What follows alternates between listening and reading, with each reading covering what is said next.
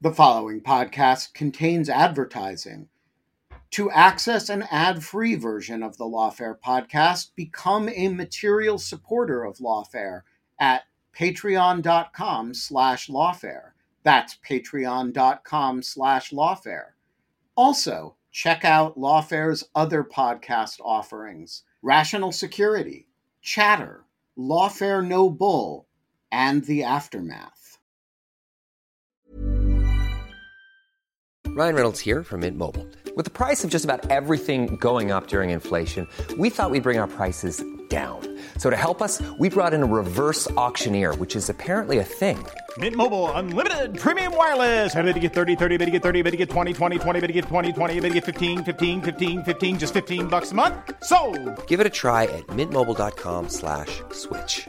$45 up front for 3 months plus taxes and fees. Promo rate for new customers for limited time. Unlimited more than 40 gigabytes per month. Slows full terms at mintmobile.com.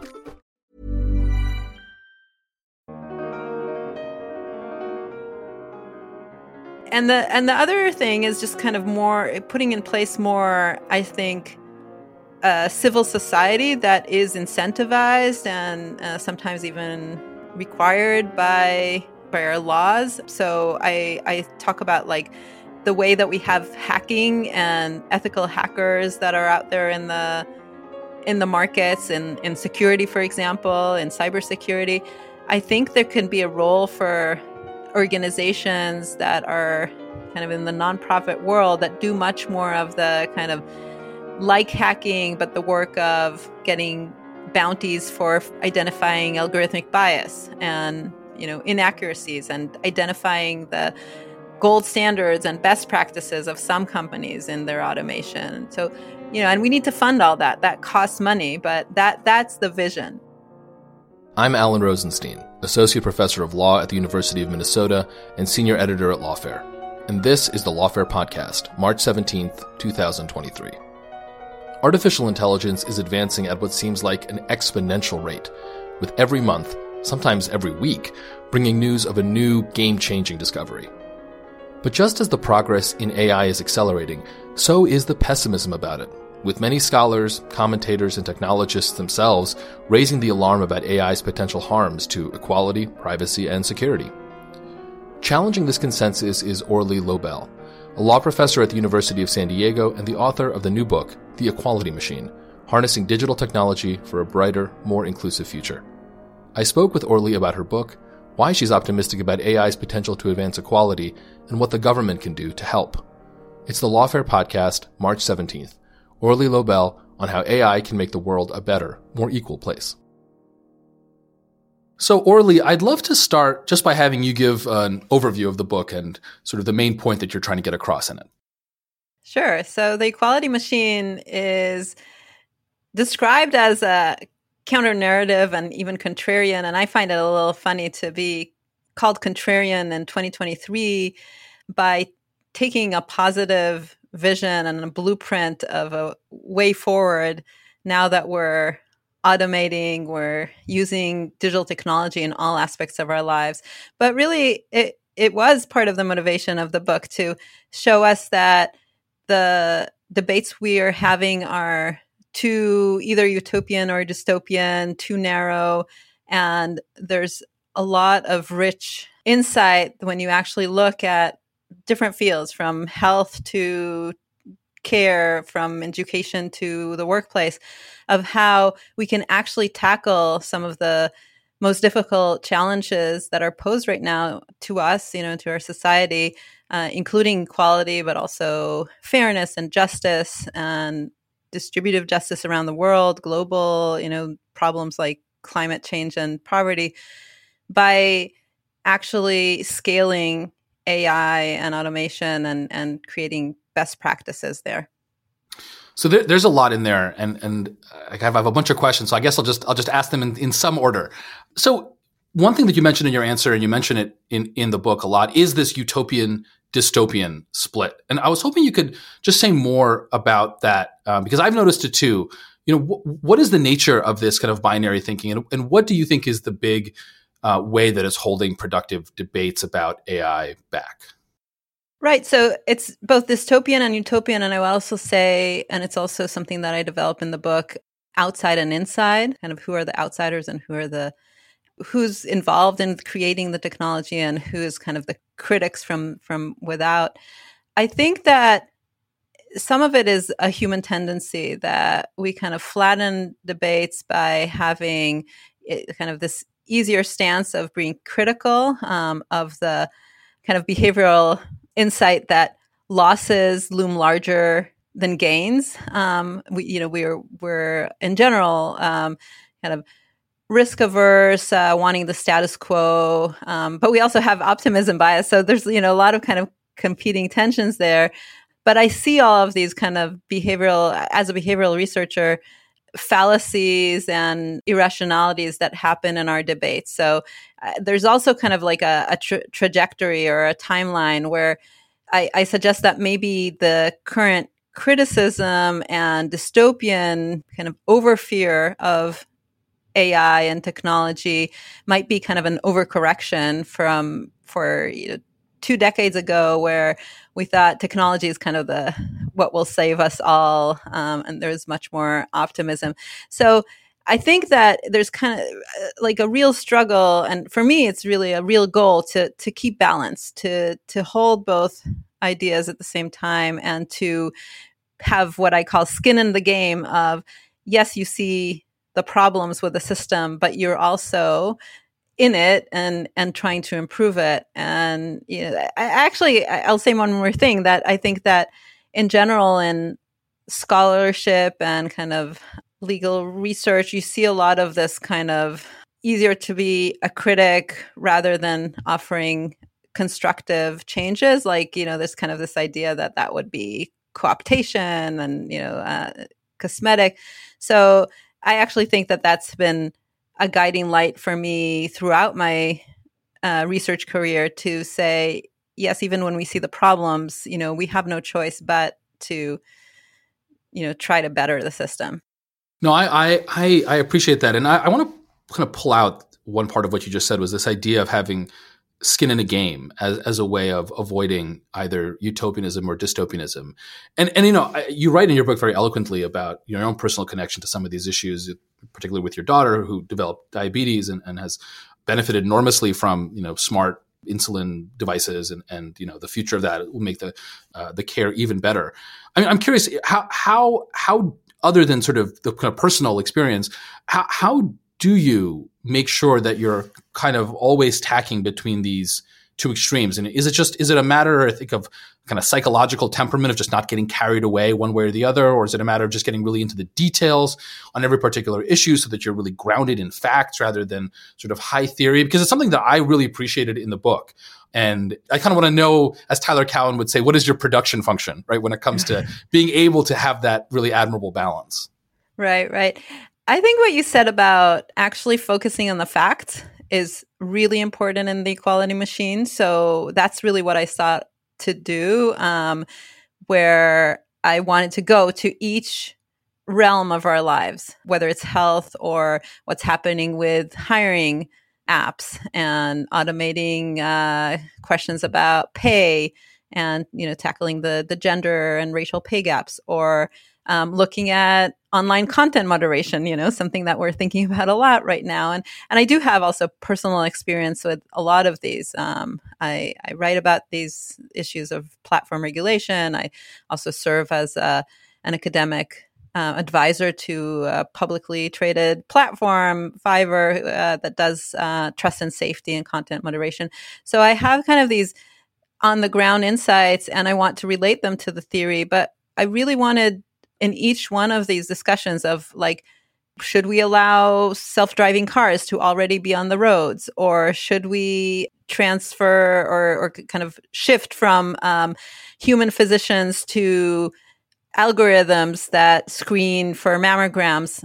I wanted to really research, what they're doing and how we think about it, and illuminate those gaps between. So one of the big gaps is between how I think we should be thinking about things and building and providing a blueprint for regulating these technological developments.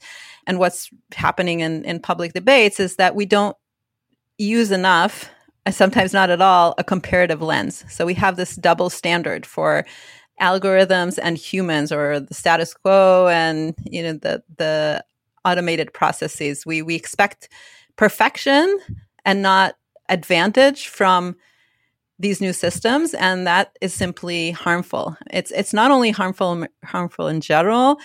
Ironically and perversely, it's harmful to the people that most need it, the most vulnerable. The kind of what I also want to resist all the time is these assumptions, distributional assumptions that are out there flowing a lot, because there's so much conversation about AI is biased and AI replicates human discrimination. And for me, it's really important to show, sometimes and some designs, but there are lots of ways to make it more accurate, more consistent, more fair, and more equitable. And there is a cost that we have to consider of not adopting certain technologies that are outperforming human decision making, not just the cost of the imperfections when we do adopt them. So that's kind of the ideas that I constantly want to hold as kind of the theoretical principles, and then look at how they can be applied, deployed, thought about in concrete matters. So I just want to ask one more question about this issue of sort of what kind of emotional valence or psychological valence we ought to take to this discussion. Because, I think one could agree with everything you're saying and say on the merits, we have kind of over-indexed on the negatives of AI. But nevertheless, it still makes more sense for academics, journalists, commentators, to focus on that, because in the kind of broader political economy, the companies and those behind the AI are so powerful that unless someone outside those companies focuses on the dangers, they're just going to run roughshod over, let's say Congress or regulation. I'm just thinking we're recording this on Tuesday afternoon, and earlier today, OpenAI announced the release of GPT-4, the new generation of its chatbot. Turns out that Microsoft has been using it all along in its search engine. And everyone is super excited about this, and it has billions of dollars of funding, and it has one of the biggest tech companies behind it. And one could look at that and say, look, it may have a lot of benefits, and those benefits, OpenAI and Microsoft are well capable of pushing. It's the rest of our job to point out the flaws. I'm sort of curious what you think about that kind of second order response to your, I don't want to call it optimism, but balanced approach, let's say. Yeah, no, I certainly hear you on all of that. And I think a lot of times it's an empirical question of what is the right mix of how we look at questions from as policymakers or reporters. I've been on tour now with the Equality Machine. I'm talking about the book to a lot of reporters, journalists. I actually posed this question to them of, why do you only report when something goes wrong? And some of it may be that, they see their role as pointing to, and it's such a, important role. It's such a noble profession to actually, go against the Goliaths and be the David that really kind of points to the flaws. But a lot of it is sensationalism, and it's kind of one reporter told me, my editor just, goes by, it bleeds, it reads, right?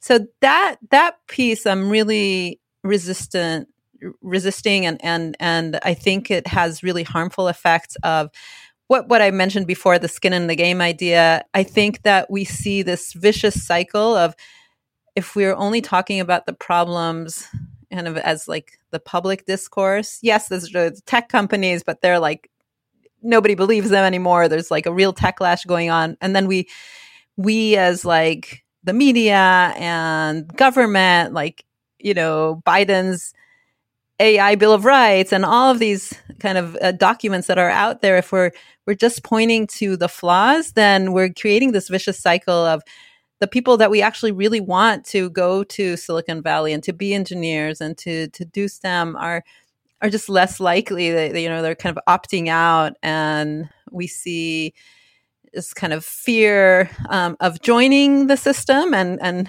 correcting it.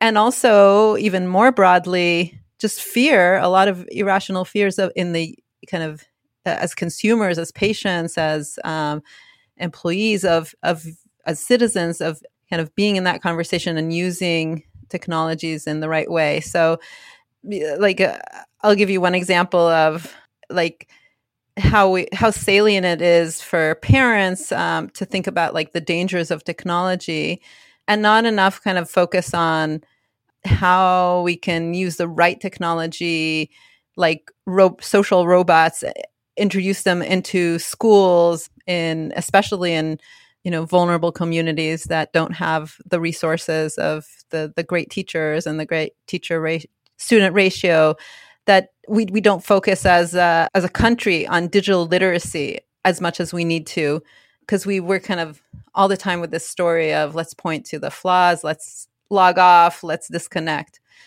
Those are the kinds of risks that I very much want to avoid. So I want to get into sort of the core argument of the book. And one question I had, which I was really curious about, was your choice of framing. So the book is called The Equality Machine. And it occurred to me as I was reading the book that there could have been other things you could have called it, right? Other paths you could have taken the book. You could have called it the prosperity machine, the knowledge machine, the insert blank good thing machine. And so I'm curious, before we get into how AI can improve equality, why did you think that was the most important thing to devote this book to, rather than all the other things that AI will have an effect on? Yeah, that's a good question. I thought about titles and focus a lot. And I think that the first thing that is always kind of on the critic side is, and there are titles of this, like it's about how we're automating inequality, about how there's algorithmic bias, how not only is AI skewed and biased and produces bad results for different identity groups, but also just the very fact that we are digitizing, that we're collecting more data, more information about everybody, is in and of itself kind of creates more of a risk to the more vulnerable. Kind of again, this assumption that we're moving into a surveillance capitalism. Again, I'm kind of using the titles of a lot of the books that are kind of on that camp, but that it's not equally distributed, that the more we collect data, the more people who have been traditionally excluded will continue to be excluded or discriminated against.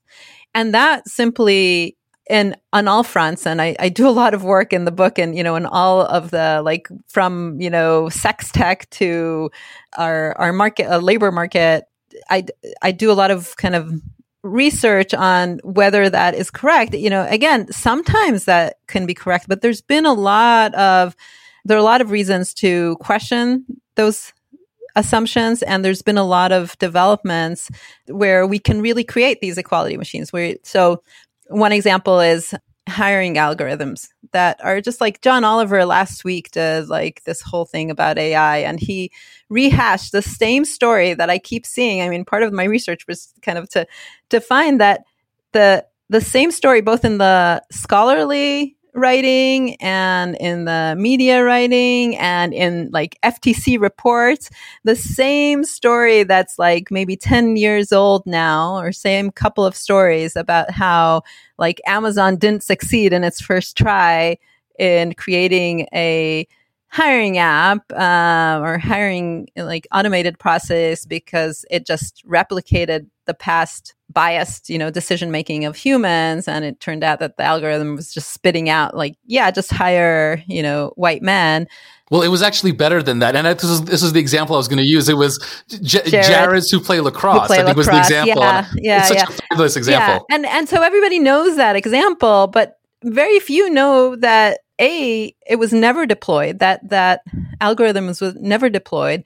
Amazon, unlike our human black box, Amazon was able to test this algorithmic black box. And so there's actually, unlike the public conversations that we're having, there's actually a reason to suggest that we have actually more transparency and more of kind of that digital paper trail to audit when we're shifting to automated decision making. Again, this is really important to me as somebody who I'm the director of the Center for Employment and Labor Policy here, and I teach employment discrimination. I've been teaching it for 2 decades. I am an expert witness in multiple, discrimination cases, and I see how difficult it is to actually reverse engineer why us humans have made decisions, but algorithms actually can, we can do that, and we can improve them. And, by their very definition, machines learn, and we can direct and design them to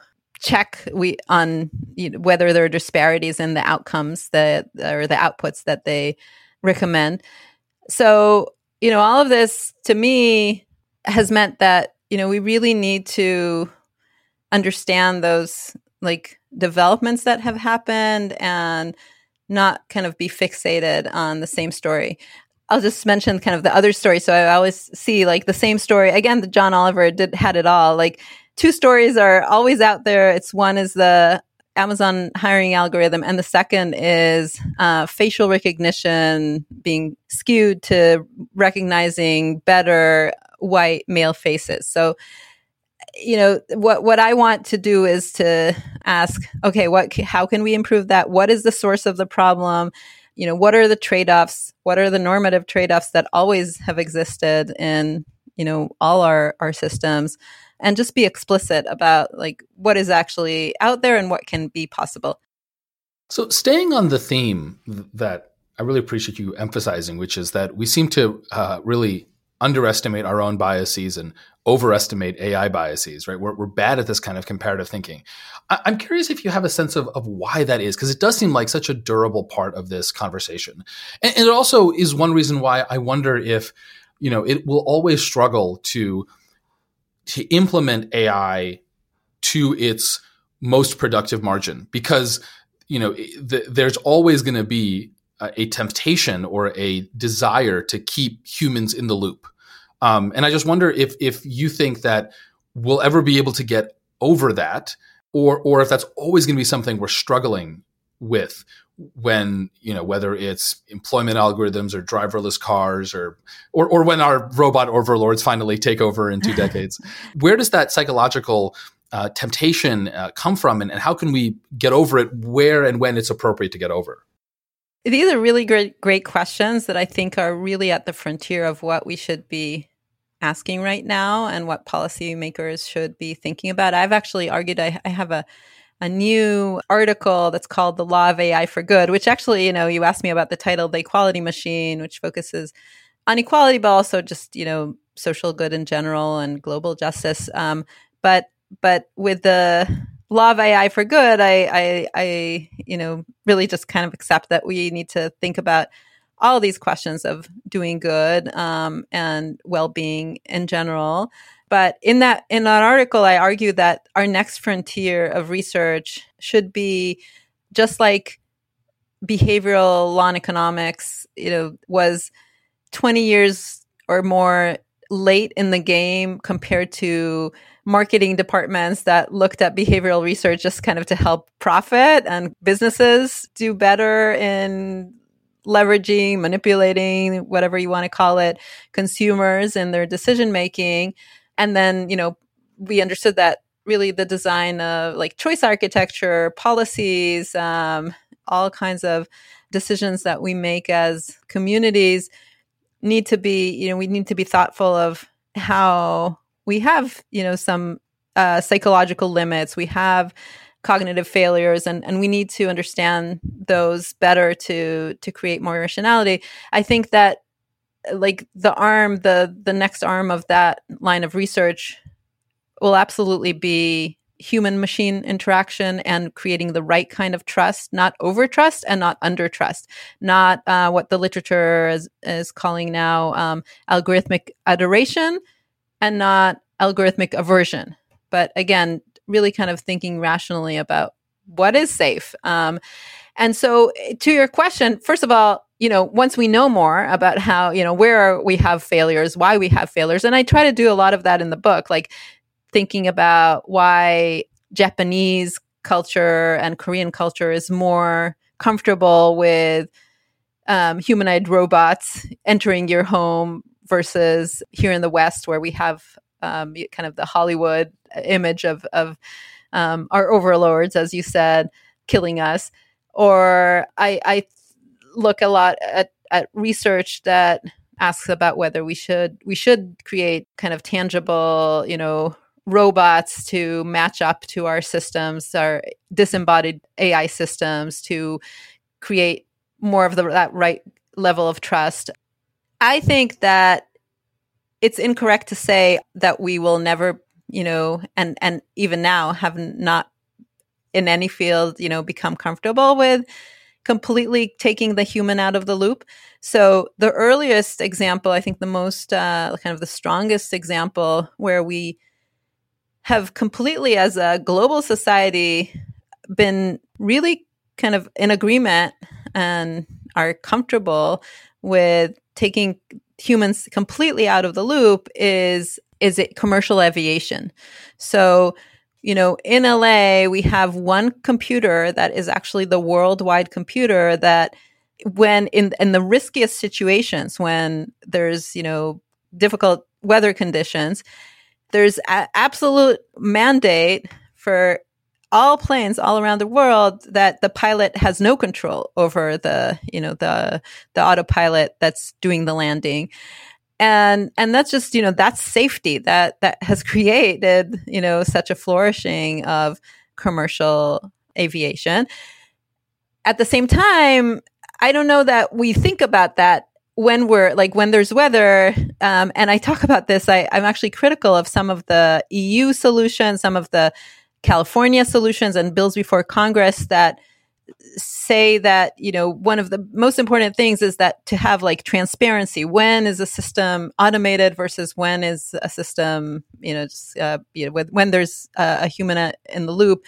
And there's kind of these suggestions in the policy that you need to be, as a consumer, as a patient, as a passenger, constantly pinged and told that, right now, just so you know, there's no control. And I laugh that, what if we would have been doing that with air travel, where every time the pilot has no control, they're like, just so you know, the weather is so bad that I am giving up, all control. I'm not in the loop. That I think that would be that would backfire. That would be counterproductive. And so again, I think we need to create research-based policy that really kind of brings us to that place of the better kind of trust. Hiring for your small business? If you're not looking for professionals on LinkedIn, you're looking in the wrong place. That's like looking for your car keys in a fish tank. LinkedIn helps you hire professionals you can't find anywhere else, even those who aren't actively searching for a new job but might be open to the perfect role. In a given month, over 70% of LinkedIn users don't even visit other leading job sites. So start looking in the right place. With LinkedIn, you can hire professionals like a professional. Post your free job on linkedin.com/people today. Quality sleep is essential. That's why the Sleep Number Smart Bed is designed for your ever-evolving sleep needs. Need a bed that's firmer or softer on either side? Helps you sleep at a comfortable temperature? Sleep Number Smart Beds let you individualize your comfort, so you sleep better together. J.D. Power ranks Sleep Number number 1 in customer satisfaction with mattresses purchased in-store. And now, save 50% on the Sleep Number Limited Edition Smart Bed for a limited time. For J.D. Power 2023 award information, visit jdpower.com/awards. Only at a Sleep Number store or sleepnumber.com. So I want to talk about sort of the role of the law and regulation. But before I do that, I want to sort of stay a little bit on the subject-specific areas for a second. And, this is Lawfare. We're a security-oriented podcast and website. And those are not the topics you necessarily get into so much into the book. But I suspect you have thoughts about some of the more, controversial uses of AI. And the first domain I want to ask you about is the role of AI in security. Right, defined broadly, whether it's policing or national security.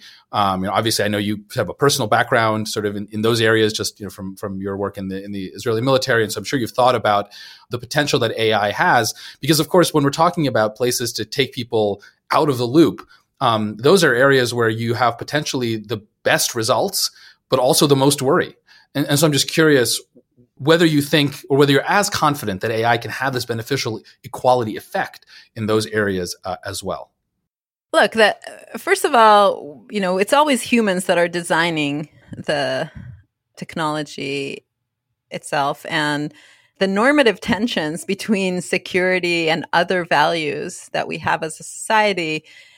On the one hand, they're not going away with the introduction of technology, but on the other hand, or the same hand, they've always been there. So, right. So they're like, this is actually something that I care about a lot in the equality machine, where I kind of stress that it's not the technology that is introducing the hard questions. We've always had hard questions as democratic societies of like, what is the right balance between security and freedom, between privacy and speech, between equality and accuracy or kind of individual Taylorism, all the different values that we want to promote in society. There's going to be hard questions.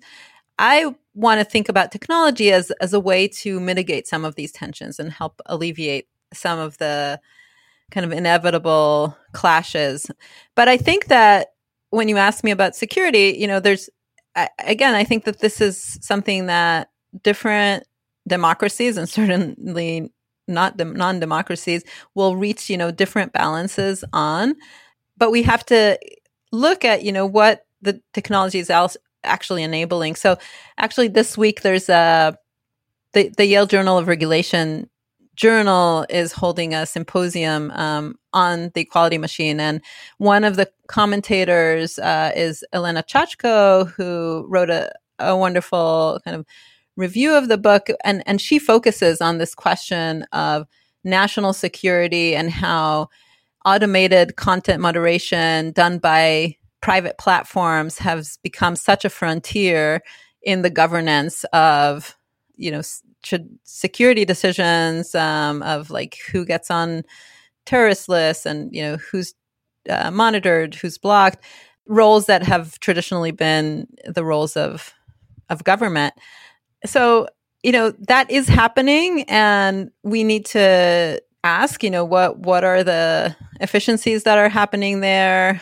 I think Chachko has actually argued that in an interesting way, the concentration of the tech markets has actually enabled much more of that security work versus, there's other competing values of trying to make these markets more competitive and less, dominated by just a few category kings. So, there's a lot to unpack there. As you mentioned, I start the book actually with describing how my first career was in the Israeli Defense Forces as an intelligence commander, as a data analyst. I saw the power of technology to do a lot of good and a lot of, problematic things. But I think, we are there. It actually relates to, similar debates that we're having now before the Supreme Court about content moderation and the Gonzalez case. And what I think, I'll say one more thing. I think what I'm arguing and showing in the book is that certainly what is not the right way to debate these issues is to think in black and white or on-off kind of ban or automate ways. Like in the question of content moderation, there's so many ways to create best practices that will kind of up the way that privacy and free speech are handled, and at the same time create more, effective results on actually identifying risk. So one thing you mentioned in your answer just now, and it's something that also goes through your book, and I found it kind of striking and important, but also something I want to push back a little bit on, or just ask you about, is this framing that you return to that, look, AI is a tool. And what matters is how that tool is used and by whom. And in one sense, that's absolutely correct, right? AI is not, at least not yet, sentient and self-modifying, and we'll see, right? But at the moment, that's not the problem. And yet at the same time, and this is to me kind of the lesson of the sort of social study of the sciences, right? Science and technology studies in the 20th century is that, these technologies, they may just be tools, but they're not neutral tools in the sense that the affordances that they offer can push us into one direction. They have tendencies. And, I'm curious, even if only just to kind of be a devil's advocate against your own optimism, even if you're right, AI can be used for all sorts of reasons and all sorts of ways, do you think that there are tendencies, temptations that AI naturally presents that do worry you, that we do have to be especially on guard against? Because I would suspect that is something that folks hearing these sort of, it's just a tool, it's okay, what might worry about. Yeah, I think it depends on the context. We tend to think that, and we're having these conversations right now, as you said, with GPT and with just being online so much. There is this idea that a lot of our own capabilities are being annihilated in some ways. And it kind of creates that vicious cycle. I think that in general, technology has always had the power to shift work and work lives and kind of the way that we interact in all sorts of ways. Like, I would want to hear more about what you think of, what is the built-in tendencies in a particular context. So some of the things that are conventional wisdoms about, that built-in tendency, I definitely try to resist in the book. So, for example, this idea that if we are more online, we become less connected, we become less kind of interactive with one another. I think that the research is not supporting that. I talk about like care robots that have been FDA approved, and this is actually really not very known in our society, that the FDA, based on strong evidence from the research, has actually approved like social robots that are friendly seals, to be introduced as a care device into homes and like elderly care. And you see how the patients actually become more interactive with their caretaker and with amongst themselves when there's actually a technology and like an AI that is within them. So it's, again, like this surprising counter narrative to, we're just going to be all isolated because we're all online, we're all, just interacting with robots. Similar studies and insights I explore in the context of schools and education. I absolutely accept that, some of definitely the design of technology and, some context of technology will have this kind of path dependency that is maybe worrisome, but we need to talk about it. And we need to, we need to be concrete about it. Like we started when you asked, is it just, going to the actual, empirics and the context? I think that's really important. Okay, so I want to now talk about the law's potential role here and how the law can shape AI to be in the direction of equality rather than the direction of something else, something worse. And one question I have just as a threshold matter is whether the law has any hope of keeping up. I mean, if you just look at, I keep using ChatGPT because it's sort of the AI du jour. It's increasing in complexity, sophistication at almost an exponential rate. It's just blowing everything out of the water. Whereas law, in the best of circumstances, and our political system is not the best of circumstances, right, moves incredibly slowly.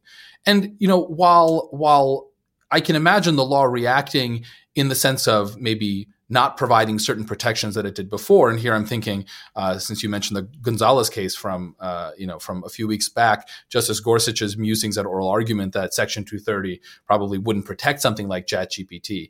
Putting stuff like that aside, do you have much optimism that Congress or even a federal agency is really going to be able to act quickly and comprehensively and in a technologically sophisticated enough way to, deal with AI, given just how quickly it is evolving? Yeah. So first, I agree with the way that you describe it, that even though we've always had this lag of regulators and the legislator in responding to new business models, to new technologies, to industrialization. Right now, we're having like a qualitatively different transition that is happening and what is possible and what is, the way that our technologies are evolving. And so it's a challenge. It's certainly a big challenge. But I think that one is that, we really need to do much more. It means that we need to invest much more in the right governance systems, invest a lot in skill and expertise that are also in government and kind of matching up. Maybe, government will never match up to industry, but it needs to at least, have much better systems of procurement and, full departments that are focused on automated systems. I'm actually writing an article about this with Carrie Cugnalizzi from Penn, and we actually one of the findings in the recent literature is that it's shocking how few automated systems have been introduced in the work of law enforcement and government. We hear about like the controversial ones, right? Like that the criminal justice system has algorithms in sentencing, and there's critique there that I try to unpack in the book. But really, when you look at how much could have been done with auditing and using compliance and enforcement that is done by, or like recommendations about enforcement and compliance by machine learning, we're very, very lagged behind. There's one study that recently came out that looked at OSHA and health and safety inspections and what it would have looked like if the agency would have used in the past decade machine learning. The savings, both in money and in terms of disease and injury, accidents, lives, would be just tremendous. It's like we're talking about billions of dollars for the industry. And so we really need to take a close look. And again, this is all in kind of that background of what I fear, that we're creating so much focus on the safeguards and not recognizing the need to accelerate sometimes the adoption of technology. And the other thing is just kind of more putting in place more, I think, civil society that is incentivized and sometimes even required by our laws. So I talk about like the way that we have hacking and ethical hackers that are out there in the markets, in security, for example, in cybersecurity. I think there can be a role for organizations that are kind of in the nonprofit world that do much more of the kind of like hacking, but the work of getting bounties for identifying algorithmic bias and, inaccuracies, and identifying the gold standards and best practices of some companies in their automation. So, and we need to fund all that. That costs money, but that's the vision. Yeah. Yeah, and that last example, I mean, is that the sort of public-private partnership that you call for? And just to give a little context, right? It seems pretty clear, that top-down regulation of the sort that applies to the manufacture of widgets is not going to work, frankly, particularly well. And something that I know you started your career as a researcher thinking about, and this is actually how I came to read your work, way back when, was your really innovative thinking about new models of regulation, including things like public-private models, and something you mentioned also in the book. And I'm sort of curious if you can just give maybe some more examples of what this sort of more responsive regulation, right, to use a term in the literature, would look like in the context of AI.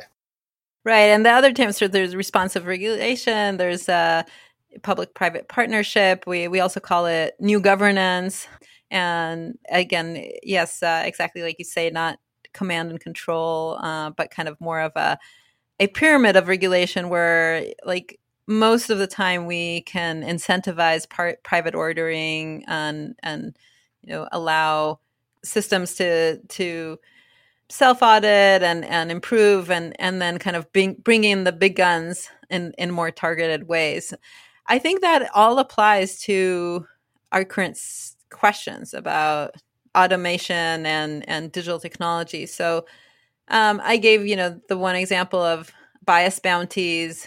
In the book, I look at a lot of these personal digital assistants, even before GPT, and how the defaults had been originally quite sexist. They were gendered in name and voice. Speech to text and text to speech was skewed in the sense of not really being as accurate for a lot of consumers around the world. Just like the more powerful mainstream American consumer. And I think I envision that there are things that can be corrected by funding more, as I mentioned, civil society that does the kind of work of looking at data as a public resource rather than, all the data being concentrated and controlled by just a few for-profit tech companies. That would be like a system. So that would be actually a policy. And I think about it as a governance policy where like the law creates the system in which there's more access to using the power of AI and the power of data in more democratic ways, by not just the big few, but also, a lot of groups that can innovate, that can expand, that can scale into much needed areas that are about social justice and, creating more accessibility and access in general for a lot of communities. So I want to end this discussion actually where you end the book, which is with two figures, Frances Haugen, the Facebook whistleblower, and Timnit Gebru, the AI researcher who was fired by Google after a dispute over what she could publish. How much, given these two incidents, and I think it's fair to say that you are on the side of both Haugen and Gebru in both of these situations. Given these incidents and incidents like them, how much confidence do you have that the big companies or the upstarts like OpenAI will or even can make the right decisions in this space, right? Where we'll take your framing. Right here is the pro-equality decision. Yeah, and it's funny to me to kind of think about like what side I'm on. I very much appreciate the role of whistleblowers in general and the role of whistleblowing in the tech world in particular. With my co-author, Yuval Feldman, from Bar-Ilan University, I have a series of studies about how to incentivize social enforcement and reporting, and, insiders becoming whistleblowers and showing us as the public the things that have gone wrong in corporate America. And so I appreciate a lot of I definitely, I definitely support that and want to, protect that kind of speech. But I also, as you saw in the end of the Equality Machine, I have some ambivalence about the message about specifically with Timnit Gebru, where she calls out to all the people who are working in Google ethics, in the ethics departments, and says just don't bother. It's all cosmetic. It's all going to be co-opted. You're just going to be in service of just a sham. And with that, I don't agree. I actually think that corporations are not monolithic. There is a strong profit motivation that we should be very cognizant of. This is how capitalism works, and that's okay. But we should be, have all kind of the systems in place to also from the outside to check on that. But I think there's also really important work that's being done from the inside. I mentioned that I work with Fiverr as a platform on their content moderation. I think that they're quite representative with many of these other major platforms where they actually really do want to be responsible, ethical, certainly in content moderation. Nobody joins, not nobody, but most people don't join a company like Google or Facebook to say, I'm going to destroy democracy and, create all these harms. This is part of my optimism that I think most people actually do want to do good while they're also doing well. And so I think we need both. I think we constantly need both from the inside and the outside. And it does kind of close the circle of where we started our conversation about the equality machine of, we want skin in the game, and that can look like, can be different things for different people, but it should also be that the people who are designing our systems in government and in the private market should be reflective of all of us, should have multiple backgrounds and educational, worlds. So it shouldn't only be engineers. I actually really like that these companies are hiring psychologists and ethicists, philosophers, economists and sociologists, and that's how the story of human progress happens. It's again not to sound too optimistic, but in a lot of ways, like what's the alternative? And this is where we are at. So my greatest hope is that we will all have kind of this engaged and quite rational, as rational as we can be, conversation of what is possible and what do we really fear. Well, I always like to end on an optimistic note if I can. And I, for one, am very grateful that we have folks like you helping us think through these problems and these opportunities. So thank you so much, Orly. Thank you. It was such a pleasure. The Lawfare podcast is produced in cooperation with the Brookings Institution. You can get an ad-free version of this and other Lawfare podcasts by becoming a Lawfare material supporter at patreon.com/lawfare. You'll also get access to special events and other content available only to our supporters. Please rate and review us wherever you get your podcasts. Look out for our other podcasts, including Rational Security, Chatter, Allies, and The Aftermath, our latest Lawfare Presents podcast series on the government's response to January 6th. Check out our written work at lawfareblog.com. The podcast is edited by Jen Patya-Howell, and your audio engineer this episode was Noam Osbound of Goat Rodeo. Our music is performed by Sophia Yan. As always, thanks for listening.